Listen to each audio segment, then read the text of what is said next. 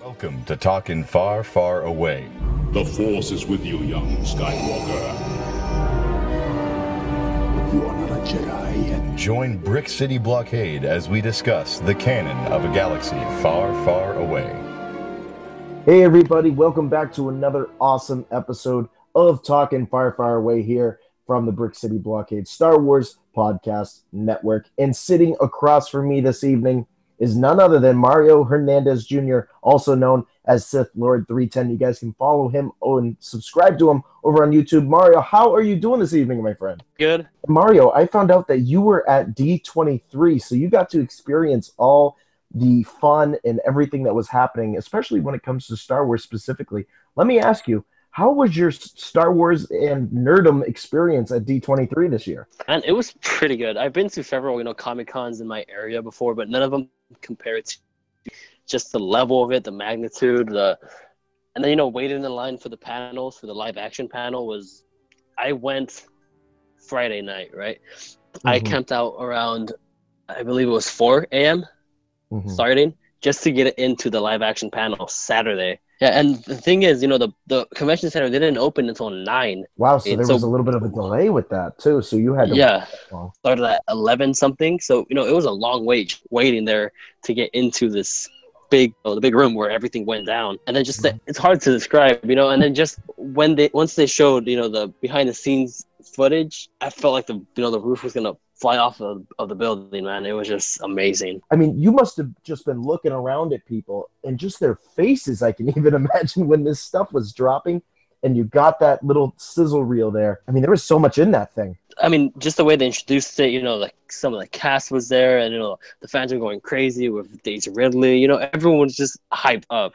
And then once they said, oh, okay, we're going to show you guys something. And they showed behind the scenes footage. We could have probably, if we could have electrified the room, lit up the entire city block. I mean, I can only imagine. You get a bunch of Star Wars fans in a room. I mean, I know everybody was also there for some of these other live action films, and they really packed the punch this year. But when you get a bunch of nerds and Star Wars fans in that room, I can only imagine what that felt like and everything. So, I mean, one of the things, obviously you were there to see it, and we've been talking about it here at the network, Mario. I think it's most proper if you want to start breaking down the sizzle reel a little bit, because I think that there was some pretty interesting tidbits in it specifically. And I think we're going to get to know a lot about you as a Star Wars fan just by discussing this alone. Let's just kick it off. I mean, you see that sizzle reel and you're sitting there and you see what looks to be the planet of Crate that we're going to see in this next film. And just that red smoke and all that, I don't know what they're going to call it, but all that dust that's being kicked up. I mean, that must have been like, bam, right in your face, right there. Yes. Okay. Well, the thing is, once we saw that, at first we weren't sure if it was gonna, be a trailer or. I mean, everyone assumed it was gonna be a trailer, and there was a report that it was gonna be a trailer. Everyone originally thought, okay, it's probably gonna be a trailer, but then as we saw, the commentary, like, okay, it's behind the scenes, real. One of my major takeaways from the footage was that they're pushing the new characters and the practical effects, but the main thing that I took away was that the main thing that really stood out, that everyone was saying Rian Johnson did something completely different than what everyone is going to expect. The story is something completely different and completely new. That is what excited me the most. The one thing that caught my attention, and I think it has to be the Porgs. I think it has to be those little seal creatures that we're going to see on Ahch-To. Was there a lot of talk about those creatures at D23 after? Yeah, my buddy who went with me, the first thing he said after that, he's like, I bet you they're going to sell a lot of toys of those things. When we see Carrie Fisher say it's all about family. I mean, that alone, what a way to end the sizzle reel. Yeah, just when it happened, because the death of Carrie Fisher, it was such a big thing, but the truth is, for us fans, it doesn't affect our day-to-day lives. Right. And sometimes there's some days where we forget about it, and then once we saw this at the end, how they played it off, it hits you again, like, oh yeah, I forgot about that, but now those feelings are resurfaced. Yeah, they come back at you again, and I think as Star Wars fans, it's one of those things. It's like you just said, you said it beautifully there, Mario. It's like we do forget about these things. We forget about Kenny Baker passing away, and that R2-D2 is going to have somebody else in that role, whether they move to animatronics, whatever they move to. There's not going to be a person necessarily in that's ever going to be like Kenny Baker. And we're just reminded of that every time we see either a teaser. And I'm sure when we see that trailer come either August or September, that full-length trailer, if they're following the Comic-Con path here, you can only imagine that we're going to see Luke and Carrie Fisher and, of course, Princess Leia reunited in that trailer. And I think it'd be such a nice little emotional twist, Mario. I don't know your thoughts on that, but I think it would be kind of cool to see that. Honestly, I'm not ready for that yet, just because I can't wait. I can't, imagine how I'm going to feel once I see them, the two characters that I love so much finally reunite, and just once I'm pretty sure we all know they're gonna hug each other if they're not seeing each other, Right. and that hug is just gonna, I'm pretty sure Princess Leia's theme is gonna kick up in the background, and just thinking about it now, man, just gets me kind of choked up. I have a funny feeling your unique Star Wars moment is truly unique. Yeah, my favorite. Okay, well, anytime someone says the word Star Wars, I instantly think of one scene. I don't know why a scene has always stuck in my head. It is the opening scene of Star Wars Episode 4. Once we get, the looming ship coming for the rebels, we get this, how small this one side of this, this war is, and how big this other, and enforcing this other side is. And then, the entire opening scene with the stormtroopers coming into the hallway, blasting them up, and then seeing Vader come in through the mist, and he's this looming force. It's just, to me, this is what, and then not to mention the, John Williams music during this scene. To me, is iconic music scores. How he just comes in, the music's ramping up. Vader's just here. You could tell this guy, he just comes in angry. He just comes in mad. He's this dark, literally dark figure coming in with all these white luminous stands out. And to me, the scene has always truly defined what Star Wars is. And to me, that's just, these small band of heroes in a way.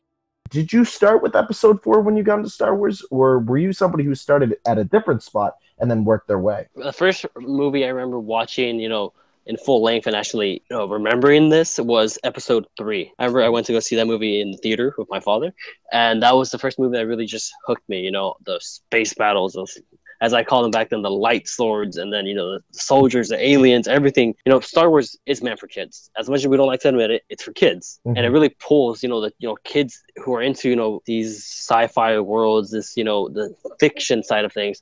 It just brings them in, this sense of adventure and this bigger world, and so many different things you can learn about and read about. And that's the first movie I remember seeing completely. And then it just started with everything else.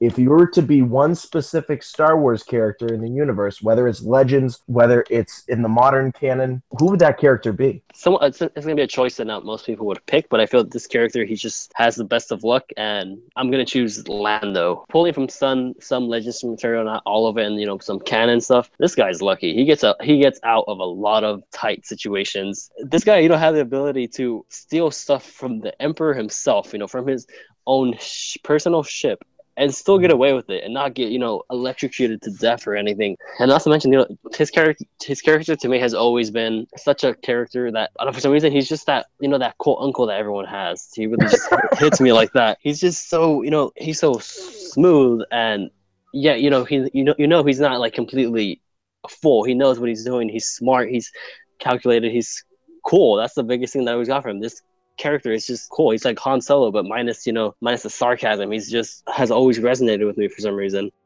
All right, Mario, it's come to that time of the show. This is a little thing we like to call plug time. Any place you would like the good people of the Star Wars universe to find you across social media. Okay, well, I am, I have my own personal YouTube channel called Sith Lord 310, where I do my own Star Wars show called Death Star Radio, where we do pretty much the same thing, like a panel-like show, and then I do movie reviews pretty often, and then I do, on occasions, my new show actually is called Movie News of the Week, where I pick a movie news subject of the week, obviously, and then I just give my thoughts on it, depending on what I believe is the highlight of that week in movie news. And also I do co-host another Star Wars show called War of the Stars. Realm of the Mist Entertainment. It's a YouTube channel, and and on occasions I pop up on other shows. I have an Instagram, Twitter, and Facebook dedicated to my personal channel. Make sure to head on over to his YouTube.